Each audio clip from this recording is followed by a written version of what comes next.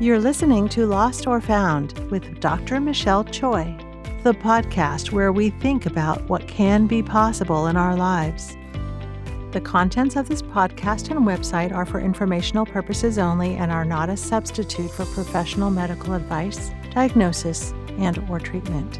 Always seek the advice of your physician or other qualified healthcare provider with any questions you have regarding a medical condition and before undertaking any diet, dietary supplement, exercise, or other health program. And now, here's your host, Dr. Michelle Choi. Sometimes I wonder if I've become an Asian parent's nightmare in this phase in my life.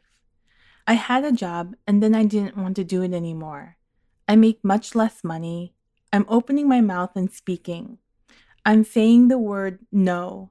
I think filial piety is like indentured servitude if there's abuse involved. And in the end, you can decide to not take that crap. In modern day culture, we talk about how it's possible to do it all, especially for a woman. And having stopped, I've come to realize that the possibility of doing it all is a lie. It's not possible to do it all. There's a cost when you have too many things in a limited amount of time. Our world has gotten more efficient, and basically it means jamming more things to do in a given amount of time. I thought I was doing it all, and in fact, I was drowning. I was just making it to the next day, and this happened every day. And ultimately, I wonder if this is a huge factor affecting our health.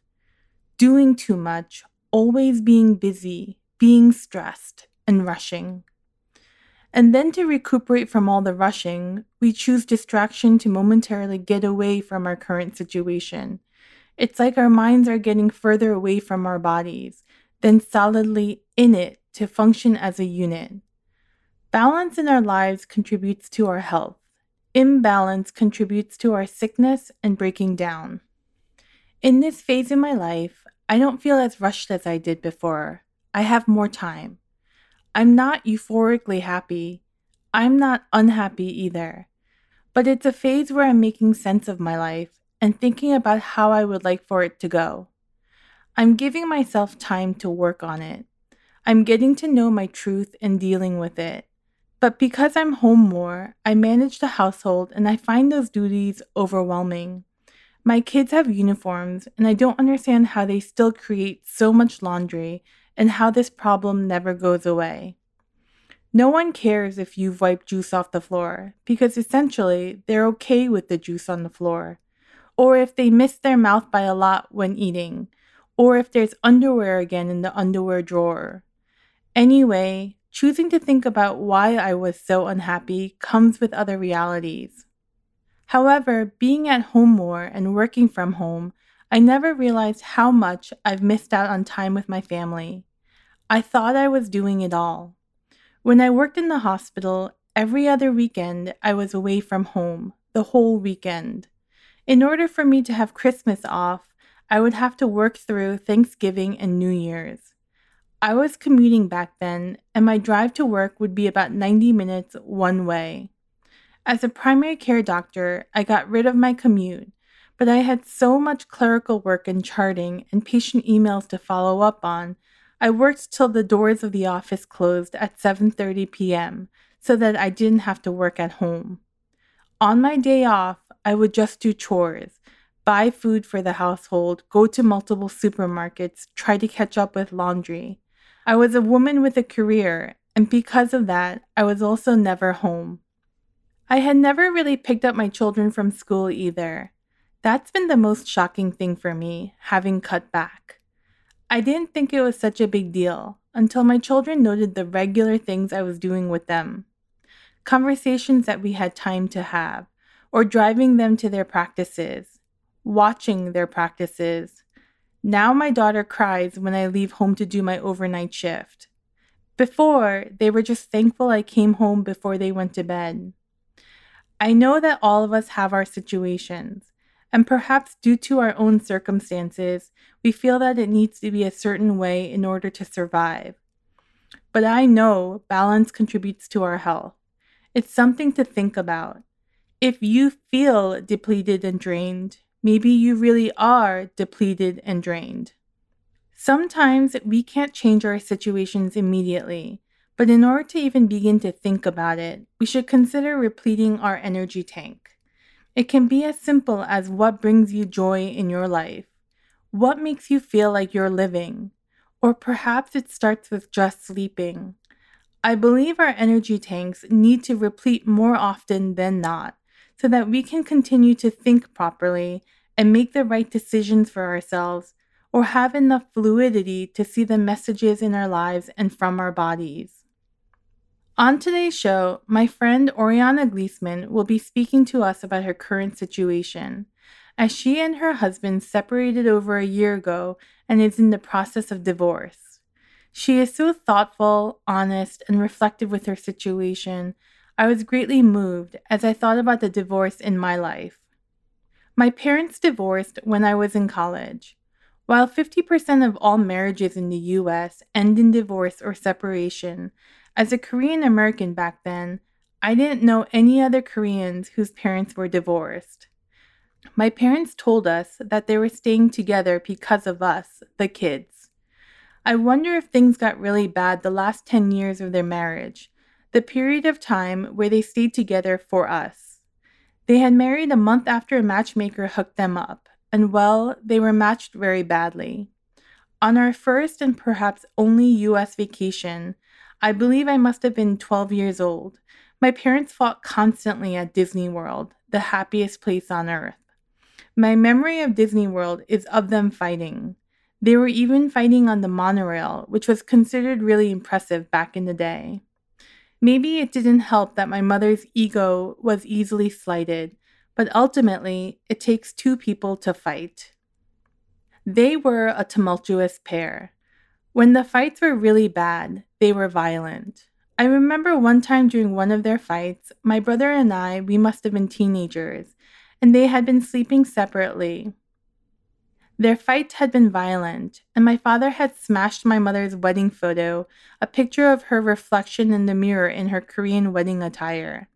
And I remember seeing the cracked glass of the photo frame, and just knowing that it was the beginning of the end. Neither my brother nor I screamed at them. We just watched them.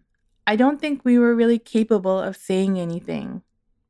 I remember as a kid praying for them, praying for a possibility, praying for hope, praying for continued peace, praying that maybe we could be a family like on TV. My parents were both living lives where they were really unhappy.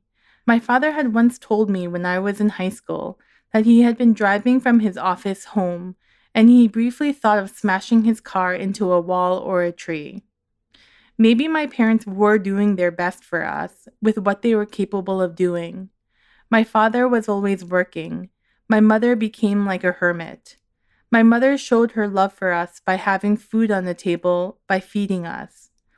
But I think with how unhappy they were as individuals, as partners, it impacted their ability as parents. They weren't really there for us. I couldn't even tell my mother I needed menstrual pads or a bra. I came to hate Christmas. We rarely had a tree up, no Christmas lights, we didn't exchange gifts. It was the most depressing time of the year for me. There was always a relief for me when it was over.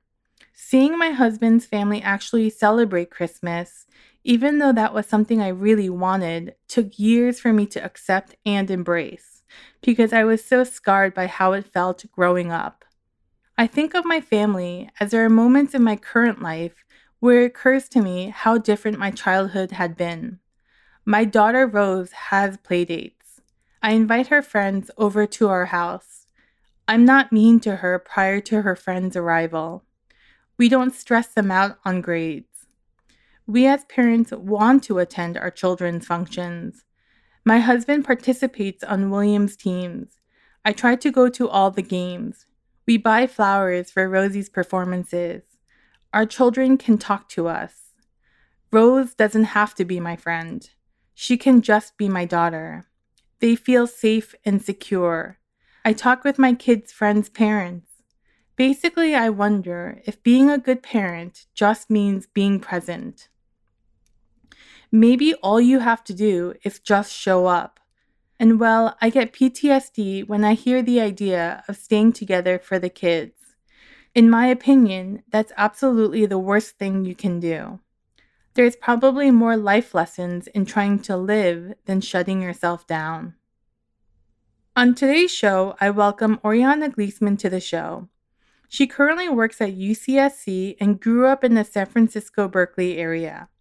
She has 2 amazing children, ages 9 and 6, and I met her when our boys were in preschool together at age 2.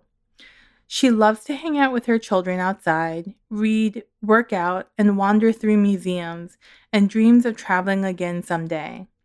She also recently ran her first race, running 7 miles in the Santa Cruz virtual Wharf to Wharf.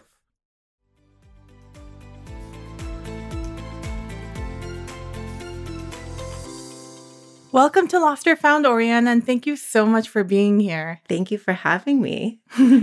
And friend, can you tell us about yourself? Yeah, so I was kind of thinking about this. I was born in San Francisco in the early 80s. So much of my identity is based kind of on my upbringing.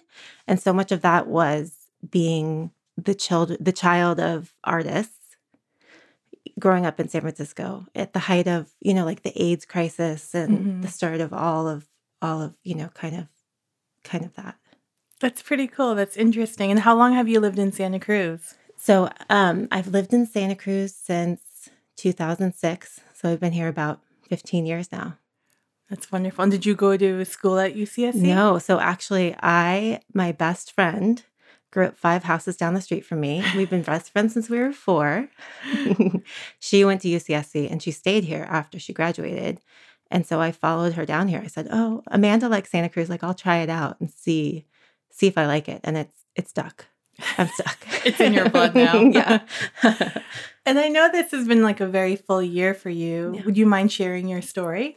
Yeah. So it's been a little bit over a year. I separated from my husband, with whom I have 2 kids. And we're still, it's been a really interesting process because we're still really amicable, though I kind of hate that word because I feel like everyone uses that word. Or, like if you think of Gwyneth Paltrow and whatever, her ex, Chris, and they're like conscious uncoupling or whatever. So I've been consciously uncoupling for the past 1.5 years.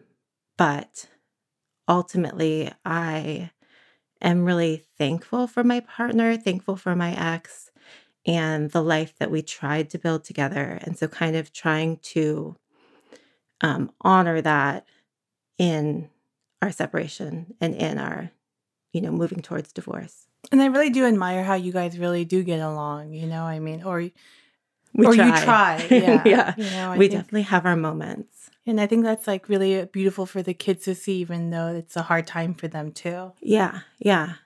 I mean, I think usually in divorce, I hate to say usually, I guess I just really see that, neither one of us is blameless in the divorce. And I really own my part and he really owns his part.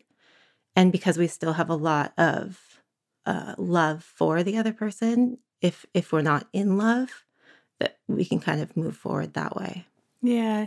I think that's something that surprises me about divorce sometimes. When my parents were divorced, like most people marry out of love. I realize there's things that contribute to divorce, but there is a point in time when love did exist. Yeah. And it's like more reason, I think, to try to at least end it nicely if it doesn't work out, Right. Like it doesn't have to be 100% hatred. Yeah. Yeah. And so you understand this, like I'm a child of divorce. My ex is a child of divorce. And I think when or at least for me, when I came from that, being a child of divorce, I really didn't want to recreate that for my children. And yet, despite our kind of best efforts, I have.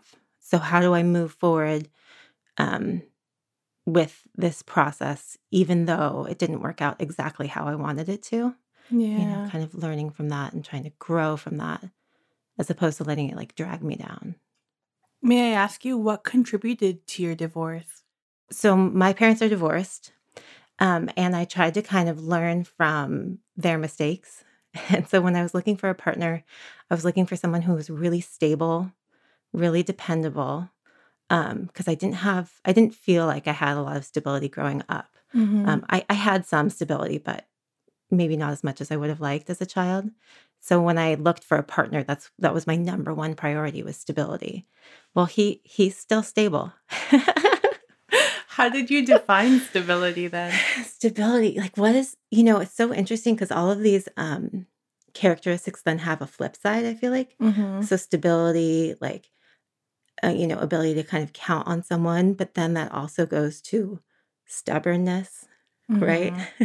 Steadfastness, also stubbornness, ability to hold a grudge as well, like, Very stable. I'm very stable, Yeah. right? These things that are continuous then also have kind of a positive and a negative side to them. I think of kind of like toxic positivity. Like it's good to be positive, but not to be toxically positive to a fault where then you can't see the range. Exactly. Same thing with stability. Like it's really nice to have stability, but not if not if it doesn't work in a relationship, Mm-hmm. or then it's, the person's really stuck along their path without much flexibility. It's interesting that you say that. Like stability, one would think always positive, but sometimes you could get stuck in this one way Yeah. instead of like almost like growing. Right. And I think so much of growing up is learning who I am as a person and maybe taking, and constantly evolving, Mhm. growing is constantly evolving. So I met him when I was 24. Now at 39, am I the same person? No. Is he maybe more of the same person? Maybe yes. Mhm. So we kind of, our paths kind of at a certain point started to diverge. And I wanted kind of more, which wasn't really fair of me to ask because he ultimately is the same person that I married. And I can't, this is the metaphor I have in my head, but maybe it sounds mean.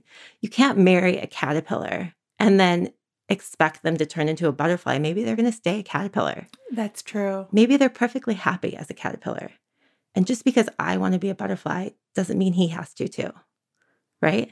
I think that's so beautiful. I think that's so true too. Really? Like you can't really, I think the truth is you can't force anyone to change or grow. It's their decision, but we choose what we want for ourselves. And sometimes there comes a point where we decide if it's going together or like our worlds are diverging. Right. Yeah. With that thought in mind, it's the idea of, no one is blameless in the relationship, and no one is, it's of no fault of either one of us. Mhm. I continue to change as a person and want different things. And sometimes that can't all happen in a relationship. You think Yeah. of like Esther Perel. Esther Perel has this whole theory about how you can't get everything from your partner. Mhm. So you can't expect your partner to be stable and loyal, but then also exciting and, makes your heart pound or whatever. She's much more articulate about it. Mhm. But then she also has this, so it kind of goes broader. So like if I like to run, but he doesn't like to run, well, then I have a friend that I go run with. If I like to see Shakespeare and he doesn't like to see Shakespeare, then I have a friend that I see Shakespeare with. If I like to, read, but he doesn't like to read, then I have a friend that I read books with. And it just came to a point where I was getting all of my needs met by other people, Mhm. even, girlfriends. And I felt like the relationship wasn't feeding me anymore. Did your relationship change when you had children?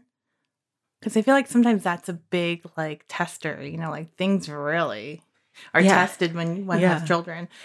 I think so too. And I think, it's so interesting if I like reflect back on my childhood and how I think about I was well trained to take care of other people Mm-hmm. and put other people before myself. And so in a relationship, that was never a problem. Like, of course, I'm going to take care of my husband. Of course, I'm going to do everything I can to make sure all of his needs are met. And then you have kids and it's like N+1. So then you have the husband that you're taking care of. and you're taking care of the child. And then like you don't have to take care of yourself for a certain number of years, but then eventually I think I started to want someone to take care of me. Yeah. And there was no one to take care of me. Even I couldn't take care of myself. So that's another thing that wasn't, we go into relationships with so much of our own personality, our own history, our own baggage. Yeah. And part of that, wasn't sustainable. Sometimes I wonder if that's like the common plight or common problem for like the woman, Once you have a family, sometimes there's such overwhelming demands that sometimes it seems like a greater burden for the female or for the woman or the mother in the relationship, to take care of everyone when our needs are met the last. And I think, and that's no fault of my ex, I never asked him Redo it. I did it automatically. Yeah. So like I was well trained, to take care of everyone else. And I kind of wonder about that with my children. I want to train them to take care of themselves, and not necessarily put everyone before them. When did you realize that maybe you were, I feel like a lot of women function from deficit, but when did you realize that maybe things weren't going as well as you hoped? It's so funny because I look back on family photos, because I take a lot of photos and I make photo albums of the kids and stuff. And I'm like, oh yeah, I was really unhappy there. How long ago? A long time ago. I tried for a really long time to make it work. Because I am a child of divorce, I really didn't want to subject my own children to that same thing. But then there also comes a point where we're so unhappy together. Is this healthy for the kids to see that this is what a relationship is? Two people miserable together? Or would it be healthier for them to see two people happy apart as opposed to miserable together? Do you think he was unhappy in their relationship too? I felt like he was unhappy. I think in hindsight, this past year, I've been doing a ton of work on myself, and he has done a ton of work on himself. And the amount of growth and change that he's gone through in the past year, I'm really proud of him. It's been a really kind of painful journey for him as well, having to face all this stuff from his own past that then impacted our relationship. But he really has been facing it and trying to work through everything. So I think, unfortunately, our next relationships will be way more successful.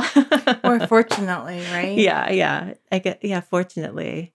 Yeah. I guess just kind of unfortunate. It feels unfortunate, but maybe it's really fortunate. Like, right. Yeah. That you allow yourself to blossom and grow, even if it feels really, really painful. Yeah. I think, if we go back to that kind of caterpillar metaphor, this past year has forced us both to kind of cocoon, right? Maybe as a society in general, everyone's been cocooning a little bit. Yeah. And then hopefully we'll come out of it stronger. And he definitely has done a ton of work. And I think he'll come out of it changed. Do you feel like you're a butterfly yet? I don't know. I guess I'm working towards that. Maybe if that's the ultimate goal, maybe that's something we don't reach until we're 80 or something, and something we like keep working on. There's always, What stage do you think you're at right now? What stage do I think I'm at? Yeah, maybe I'm still cocooning, still kind of working on myself and trying to figure everything out and really focusing on what's good for my kids still. Yeah. And still trying to figure out what I want. I for so long had no wants or needs. It's hard for me to figure things out. Like, what do you want to have for lunch? I have no idea. What do I want? Because for so long it was, what do the kids want for lunch? What's best for the kids? What does my husband want for lunch? What's best for my husband? Like, I never even considered that's kind of a small example. But that's so interesting. Like, what do you want for lunch, Oriana? I have no idea. right? Like, what do I even like? Or you never asked, Yeah. or we never asked. Yeah. How do you see yourself like right now at this moment compared to how you were in the marriage? Like, how do you feel now as compared to then? It's so funny because I feel a little guilty saying this, but I'm so much happier. I mean, Mhm. it's like a huge, through no fault of his own, I was carrying him as a burden because that's how I was trained to, that's how I was raised. That's how I was taught to, take care of the person that you're with. And the load got too heavy and I was crushed under the weight of taking care of everything. And being separated, even being alone, my load is so much lighter. Interesting. That feels awful to say, right? I mean, it is your truth. Yeah. It kind of sounds like the imagery that I had in my head was like you're backpacking, and I feel like we're always backpacking in life, but Right. how heavy are you going to make your load? Right. And if you're carrying another person, sometimes it's like barely like walkable. Yeah, you're like crawling. Like, and maybe the other person didn't even ask to be carried. Yeah, that's you know? interesting. Like Yeah. I volunteered. I chose to carry this load. Like this, and that's kind of what I mean about, the relationship wasn't necessarily his fault or my fault that we were kind of trained and kind of socialized to do this a certain way and never questioned it until I was crushed under the weight of the backpack and couldn't move anymore. And meanwhile, he might have been offering to take things out of the backpack and carry himself. Yeah. But I wasn't capable either. Yeah, it's just so interesting how, I think especially if we get married in our 20s, I think it's interesting how things are kind of changing. I got married at 27 and felt like that was exactly right. And now I'm like, oh, I was a baby. Like 27, Yeah. that's so young. I have friends who are 37 and not married. I really wanted to have a kid before I was 30. And that's kind of, my mom had me when she was 30. My mom got married when she was, 27, 28 as well. But I feel like as a society, at least we're evolving to a point where women are not getting married until later. Men are not getting married till much later. And there's more time to kind of have, let yourself develop more fully as an individual before you become part of a couple. Exactly. Or like even allowing for that time of reflection. Like, Right. I think it's really impressive that you're allowing yourself to cocoon. Yeah. Because so many people are really afraid of being alone sometimes, Yeah. And sometimes because we're afraid, we move so quickly into the next relationship when we may not be ready. Right. I just moved to a new house and I moved from an apartment to a house kind of in the country. It's 5 minutes away from the city, but it feels way more country.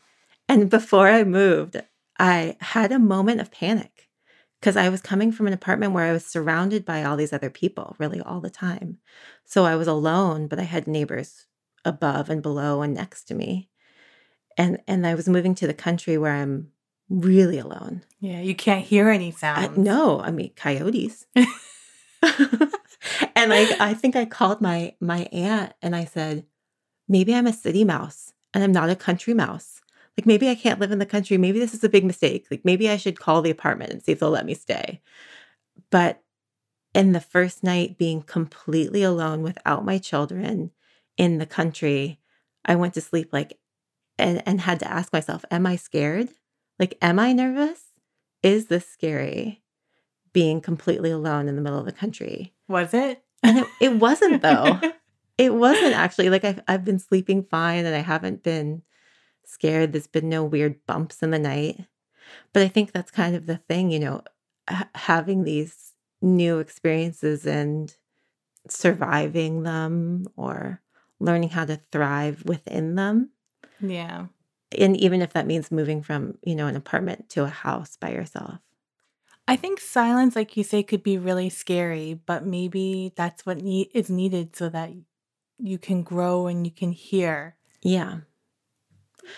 Especially if you, like me, I don't know what I want for lunch. Like, yeah. I hadn't been listening to myself maybe ever. Even as a child, I think so often, we tell our kids, eat your vegetables, or if we use that food metaphor, or we tell kids, you have to study. So often I was told what I should or shouldn't be doing, that I don't think I ever thought about what I wanted to or didn't want to do. Mm-hmm. And so just kind of coming out of that as an adult, thinking about what I should or shouldn't be doing versus what I want or don't want to be doing. What was your childhood like? So I had a really interesting childhood. Both my parents are artists. Like as a profession too? No, so they had day jobs as well. My mom managed a store in the art institute in an art school, and then my dad had various jobs, but was also then a sales manager for an art supply company. So art was really around us at all times. My parents got divorced when I was about 7, and my brother was just 1, so he was really a baby. And their separation was more tumultuous. I think that's something I've tried to not recreate. So much as an adult, I've tried to learn from the mistakes of my parents. And I see sometimes I've overcorrected. Yeah. Like if I look at, with to the point of oppression sometimes. Yeah. With my ex, going for stability, I overcorrected. Clearly. But yeah, so my childhood was really interesting. My dad's a photographer, and we grew up in San Francisco and Berkeley. And so we went to every single Pride Parade, every carnival, every cherry blossom festival, every single event in San Francisco. And my dad would take photos, every war protest, and he'd take me and my brother from when we were babies. So it's really interesting because I have pictures. My whole childhood is also documented because he's a photographer. But then there's also pictures of us, like, with the Sisters of Perpetual Indulgence, like in the middle of Pride at age 7 or something. So I am really thankful for the kind of experiences I had as a young child. I joke that drag queens taught me how to do my makeup. Did they really? Because they pretty much did. Yeah. MAC makeup, and that it would cover everything, including stubble. Wow. You never know. But it also was a very, I don't know exactly, because my parents divorced when I was so little. And if you think about like nature versus nurture, how much of this was my own innate personality and how much of it was programmed into me by my parents, it was my natural or programmed tendency to then step up and become a responsible adult at 7 and become the other partner for my parents, who were then split up. Yeah, but isn't that kind of an impossibility to become this mature adult at 7? You know, it's just like that's just proning for failure. You just can't, Right. How was it tumultuous? It's kind of interesting to think about, and these are all kind of things that I have tried to not recreate as an adult. My parents, so much about becoming a parent has made me realize that, your parents are your parents, and you want them to take care of you, and you want them to meet all of your needs, spoken or unspoken. But ultimately, your parents are just these completely fallible humans who are just human.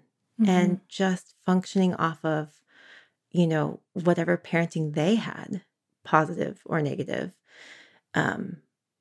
So where I might have wanted more from my parents, they just weren't able to give it through no fault of their own, but because they didn't receive it as children either. And this is something I feel like maybe just now in our society, we're really kind of examining in a way we haven't examined in the past as humans, as parents, examining our parenting and how that relates to our childhood, and then how we can parent better for our own children so we don't recreate those patterns. I mean, if you can reflect, right? And a lot of people, there's people that don't. Right, yeah. Maybe I feel like more people are reflecting now, but maybe it's my circle of friends. I think there's more possibilities now because there's more information out there, but there's also bad information too. Right, yeah. Oriana, did you feel loved growing up?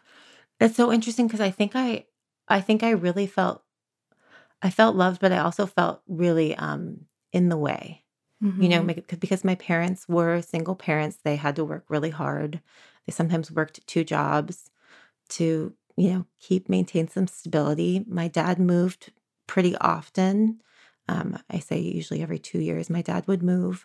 My mom stayed in the same house. So I say that I got kind of emotional stability from my dad and then physical stability from my mom. But it was different in each house. So my dad moved a lot and that wasn't very stable, but my mom stayed in the same place but wasn't very emotionally as nurturing as I needed. It's hard to say kind of. I thought it was pretty interesting how you really developed like a tight group of friends even as like a young girl. Yeah, so I whom you're still friends with now. Right, my best girlfriends. And reflecting on relationships, and everything's a relationship. Like you and I are in a relationship, and we're in a relationship with our checker at the grocery store. You're in a relationship with everyone that you meet ultimately. And there's these relationship theories, theories of attachment, stable attachment, anxious attachment, avoidant attachment. And I think that reflecting on my relationships, I could be a anxiously attached person, which means I'm kind of more nervous in relationships about, my feelings being reciprocated and whatnot. But because I had this close-knit group of girlfriends that I could always count on, it helped me develop stable relationships and the ability to form stable relationships. Because ultimately, I could, if my parents were not able to meet my needs, my girlfriends were able to meet my needs and meet me at an emotional level that my parents weren't able to. And would you go to their house a lot when you were young? Yeah. So my best friend lived 5 houses down. It's so funny. And her parents were married. Her parents are still married. In their mid-70s. They're kind of the picture of what we all aspired to have. So I think in a lot of ways, I tried to learn from, or unconsciously even, I learned from my best friend's parents, and I learned from their relationships, and I learned from my best friend's relationships with her parents, and even, other of my friends who had more difficult relationships with their parents, kind of just trying to absorb that all, and how it kind of taught me more stable attachment, because I if I didn't see it modeled in my own house, I saw it modeled in other houses. I think that's really interesting because, like, having difficult parents myself, and going to other people's homes, I think sometimes we can't, when you're little, you really can't put like a word to what your parents are. You just know maybe some things could be off, Yeah. And then you go into someone's home, and I think sometimes, like, for myself, I would almost like beautify like what's going on. Do you know what I mean? Like, you see a stable household, but you don't really see like the grit that's involved to make a stable household, because you just see them in one moment in time, and you have certain impressions of how a family's supposed to function, or how like a partnership between like, the parents is supposed to function. Like, you don't see them when they have fights and working it out. You just see them not fighting at that moment. Right. So sometimes it's like this almost like delusional like idea of happiness when you come from like more of a dysfunctional home, I think. Completely. Yeah. Yeah. I mean, you only see the pretty. Right. When life is not always that pretty, and there's a lot of work, Right. Yeah. I think it's interesting because I think I definitely, idolized my best friend's parents, or maybe their relationship, or their ability to maintain a relationship and the stability within her house. At the same time, because we have been friends for so long, we are kind of each other's history keepers in a way. And sometimes mirrors too. Yeah. So she knows my first boyfriend. I know her first boyfriend. We remember when she broke her arm, or we maintain that history for each other. So if I'm having a moment of questioning, like, I'm having a really tough time with my mom right now, is this me? Is this me? Am I the problem? I can reflect to my best friend and she'd be like, no, this is not you. Remember when you were 12 and XYZ happened? This is a pattern. So they can kind of help. My best friends help me hold my own history even when I'm trying to rewrite it, and I think we try to all do that for each other, the good and the bad. Yeah, and I think with like growing and growth, you can actually see the truth better, Like the immediate question could be, is it me? And before we would tell ourselves, it is me. It's Like, completely me. This relationship, oh, that's all my fault. Right. But now you can say, maybe it's not me. Right. When you feel a little bit better with who you are. And I think when you feel better about who you are, we also control how much we hurt ourselves and how someone else hurts us. Completely. I think, yeah, kind of for better or for worse, because maybe if you feel, as you start to realize that you're not in control, or start to accept that you're not in control of a relationship, that it is two people and it's not necessarily all my fault or all my responsibility, it is the other person as well, that definitely changes dynamics in a relationship too. That seems so overwhelming for me. Like for you as a 7-year-old, you felt like you needed to be in the adult, or that you had to be in charge. That's just so awful. Yeah. Maybe not. Like what a burden to carry. Yeah. And like, did my parents ask me to carry that burden? I don't know. Mm-hmm. They might not have. Like it might have just been something I took on myself. Because I saw there was a void, and maybe I stepped into it. And that's that kind of nature versus nurture question. Did they ask me to do that, or was that a responsibility I took on by myself? And I think that's the thing about divorce, like my parents were under the understanding that divorce only affected them, Right. but it affected all of us. Right.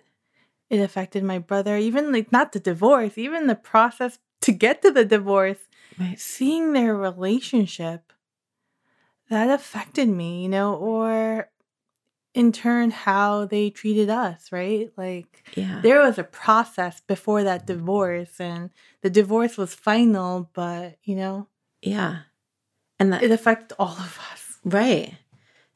And that's something my ex and I definitely thought about, was staying together, the idea of staying together for the kids. Well, if we stay together and we're miserable, it's not that the kids won't see that. God, that's so awful.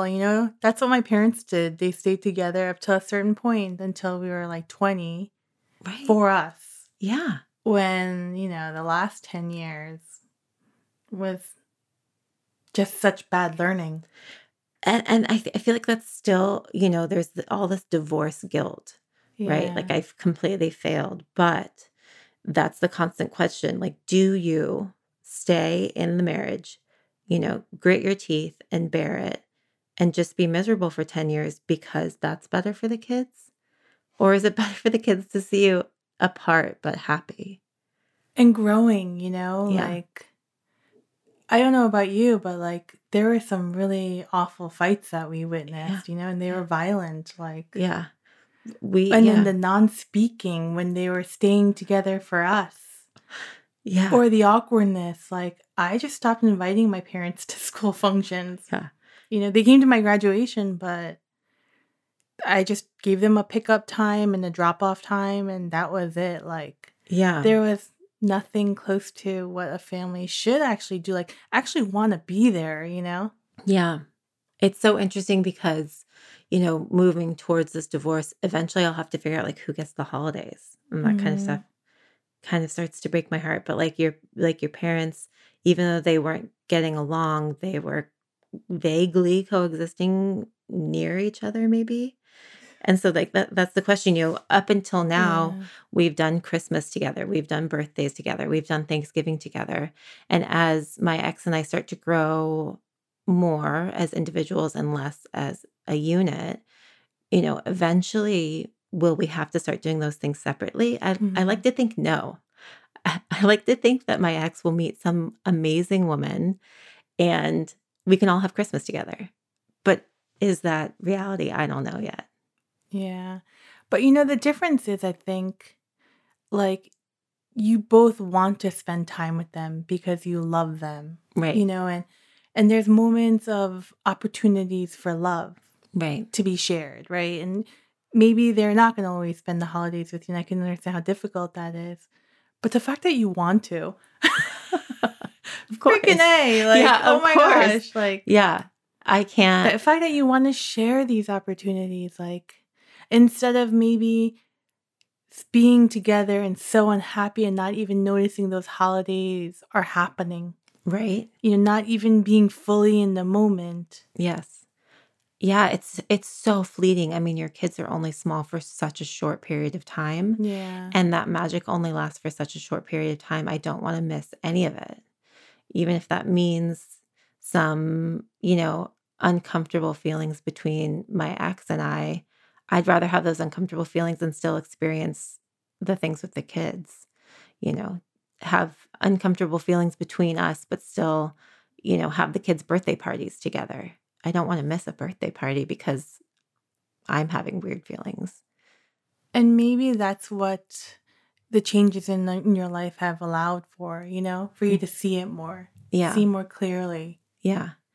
Kind of have perspective on what's really important. I don't know. Yeah.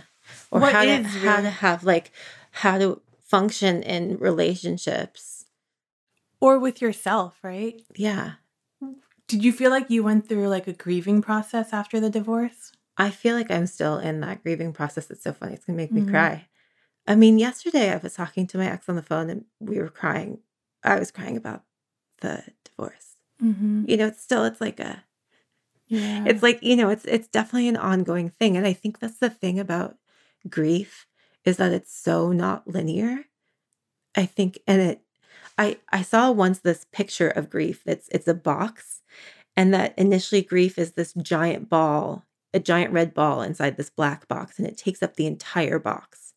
And then eventually your grief starts to shrink so that it's a little tennis ball that bounces around in this black box. Your grief never goes away.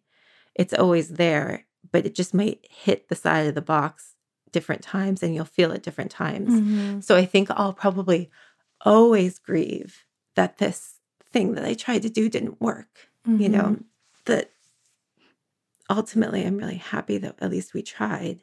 And I'll always have that grief, but maybe it'll grow smaller.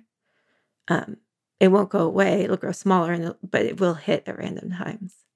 But it, like you say, never goes away. It never goes away. Yeah. But you almost learn how to deal with it better. Yeah. That instead of like being like that big red ball being stuck and not being able to move. Right. Now I can move To around. feel a slight impact. You still feel it. But... Yeah. Yeah. And I think kind of honoring that, that's a part of life, holding these little pockets of grief, throughout our daily life and still growing and still, using that learning to grow from, you can grow from grief as well and still hold it. Were you really hard on yourself when you guys decided to end your marriage? I think that it took me a long time to get to let go of the idea of the marriage working. So that was a years long process before before I moved out. I think once I made the decision to move out, it was kind of like that release valve. Like the pressure had been building up for years and years and years. And then I finally, ripped the Band-Aid off and moved out. And I wasn't hard on myself because I had been beating myself up for the past 5 years or whatever. Yeah, I think so much, when we think about these kind of negative relationships we have and how much of that negative relationship is what I had with myself. Interesting. Like I was, forcing myself to be in these really negative relationships. If anything, like I was the hardest on myself while I was in the relationship, just trying to make it work. And I love this idea about talking to yourself like you would talk to a best friend. Mm-hmm. Like, would I have let my best friend go through that? No. I would have, told her to be so much kinder to herself. But with my own self, I'm so much meaner to myself than I would ever be to anyone else. I think that's a secret truth that many of us have. Oh my gosh. That we're like total assholes to ourselves. Why? Yeah. And why do we do that? And we force ourselves to be, I'm really a people pleaser. Mm-hmm. And so I have forced myself to be in these relationships that are totally one-sided, where I'm trying to please people that cannot be pleased. And why do I continue to beat myself up like that? I don't know, and would I ever let a girlfriend do that? No. Mm-hmm. I would tell her to stop. Because what has allowed for a reflection for you? Like, what's helped you with that? Maybe just getting some perspective, getting some distance, Mm-hmm. kind of continuing to learn and study, like, reading and podcasts. And there's such like a wealth of knowledge out there now that we can kind of tap into that wasn't around even when I was first married. Yeah. When you decide to make the change, how like in the beginning, change always is, even though it's difficult, there's a slight moment where it's kind of like exciting, and then you get into the change and there's like a difficult period. Did you feel that? I think, yeah, initially it's exciting. Initially when I moved out, it was kind of more of a trial separation Mm-hmm. that we would see what happened. And then just over the year, it got more permanent. So I think there was that initial rush of some of the burden being lifted, Mm-hmm. taking off some of the backpack that I'd been carrying of the burden of our relationship. So I think initially maybe there was a rush, but it's so, it's so nonlinear, so it comes and it goes, the pluses and minuses, the grief and the joy is also intermixed. Yeah, constantly, right? Constant on a daily basis, changing. Yeah. What do you wish for Oriana in your future? I know. It's so interesting. I'm so not used to thinking about myself. I don't know, like How do you want to feel? Goals. I think like it's been a really interesting process to kind of prioritize my own feelings and wants and desires, which is not without guilt. I definitely want to prioritize my kids as, before myself. What do I want? It's something I never really thought about. And ultimately, I had everything I wanted. I had the husband, I had the 2 kids, I had the house, I had the dog, but it wasn't all I imagined it would be. And I had to kind of walk away from that to kind of figure out what I ultimately want. I think so. It's kind of a constantly evolving process to kind of define what I want as a human and as an individual, without this kind of relationship. I think, I'm so happy now, even though that feels guilty I feel guilty saying that have moments of just pure happiness. And I want to just keep kind of growing and being happy and really setting a good example for my kids for what it means to be an individual, and then how you can have healthy relationships once you're kind of secure in your own happiness.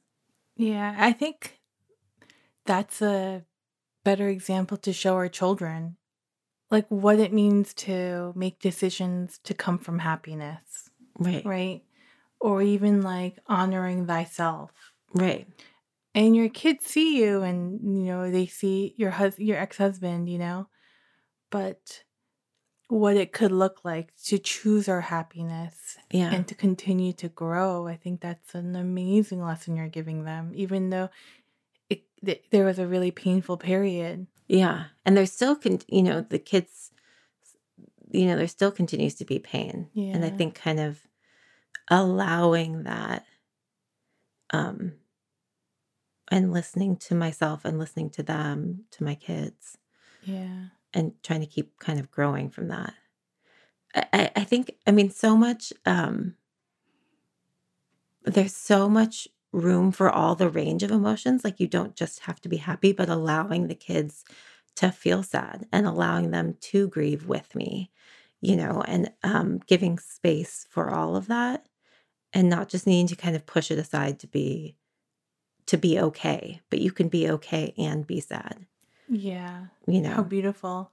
Because I really feel like you're really giving them the lesson of what it's like to be in a relationship with yourself. Like, literally. Trying. Yeah. Like, I'm trying. wow, like how many of us deny ourselves, or how many of us like live stuck? Yeah. Like to like show that lesson because you're going through it and you're being honest about it. Right. I hope, I had hoped to learn from my own childhood and not repeat the same patterns. It's all about breaking patterns. And to a certain extent, I have repeated some of the same mistakes my parents made. But I kind of hope for my kids that then they can take another step forward, generational step, and not repeating these same broken patterns that we've been repeating for, generations. And sometimes it really is like a period of trial and error, Yeah. I think just because we make one mistake doesn't mean like, oh, that's an end all. Right. But to see it, to reflect on it. Yeah. And I think that's the beauty of life. There's a constant, waxing and waning. Yeah. Right. And it didn't end for a reason, like life. Right. And I think what we do with that when our life is still there. And I think and I think really honoring the painful parts of life. Yeah. Because so much about me, in the past was moving past the pain as quickly as possible, trying to get through the pain as quickly as possible, and maybe not honoring or learning from that pain. So if you can, I'd much rather be happy, of course. But I think there's so much to be learned from the painful bits of life, and to honor those painful bits and use them to grow from, as well as the happy parts, Totally. Yeah. As a doctor, sometimes it's like easier for me to understand things in terms of numbers, even though you can't really give everything like a number. Right. So on a happiness scale, let's say from 0 to 10, okay? And like 5 is medium and 10's extremely happy. Where are you on the happy scale right now, if there is such a thing? And where were you, let's say, in your marriage? I had happy times in my marriage. I was overall, really lucky. Like the average. I think, yeah. So I think, and it's so interesting because I feel guilty being happy, right? Like why do I feel guilty being happy? Why is that programmed into me that I shouldn't be happy? Maybe there's an element where you're still denying yourself, Yeah. Right? It's like if it was programmed in, it's going to take a process to unprogram that, right? Yeah, that it's okay to prioritize myself. Yeah. It's okay to be happy. And that doesn't necessarily have to be at the expense of everyone else, that I can be happy and lift up people around me. Yes, because this is the truth about life. Like, you were born for a reason. Yeah. I was born for a reason. And there is like shit in our own lives we're supposed to work out for a reason. Right. Like nothing is in vain. Even our unhappiness, there's a reason for it, right? Right. That's how I see it, but completely, yeah, and a way to grow from it. So truthfully speaking, how would you answer that last question? I think that I've been really lucky, and generally I'm a very optimistic person. I think that, in my marriage, it was probably a 5 on the happiness scale, which is not bad overall. Were there points where I was at a 1 completely?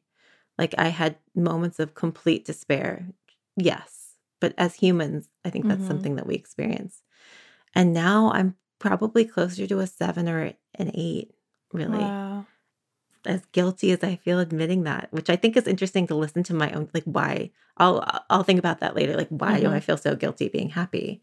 That's something to think about. Maybe it's even like the process of freeing yourself is a bunch of emotions, you know? Right. Like it's happy and it's sad. It's guilty and parts of it are non-guilty, but it's just such a mixed bag of emotions. The range. Yes. Yeah. And I think ultimately my ex is happier. Mm-hmm. And ultimately my kids will be happier and probably are happier because we're not just all kind of mired in what we should be doing, but we're more thinking about what we actually want to be doing. And I'm doing that and my ex is doing that. And, you know, maybe we can kind of model that for the kids.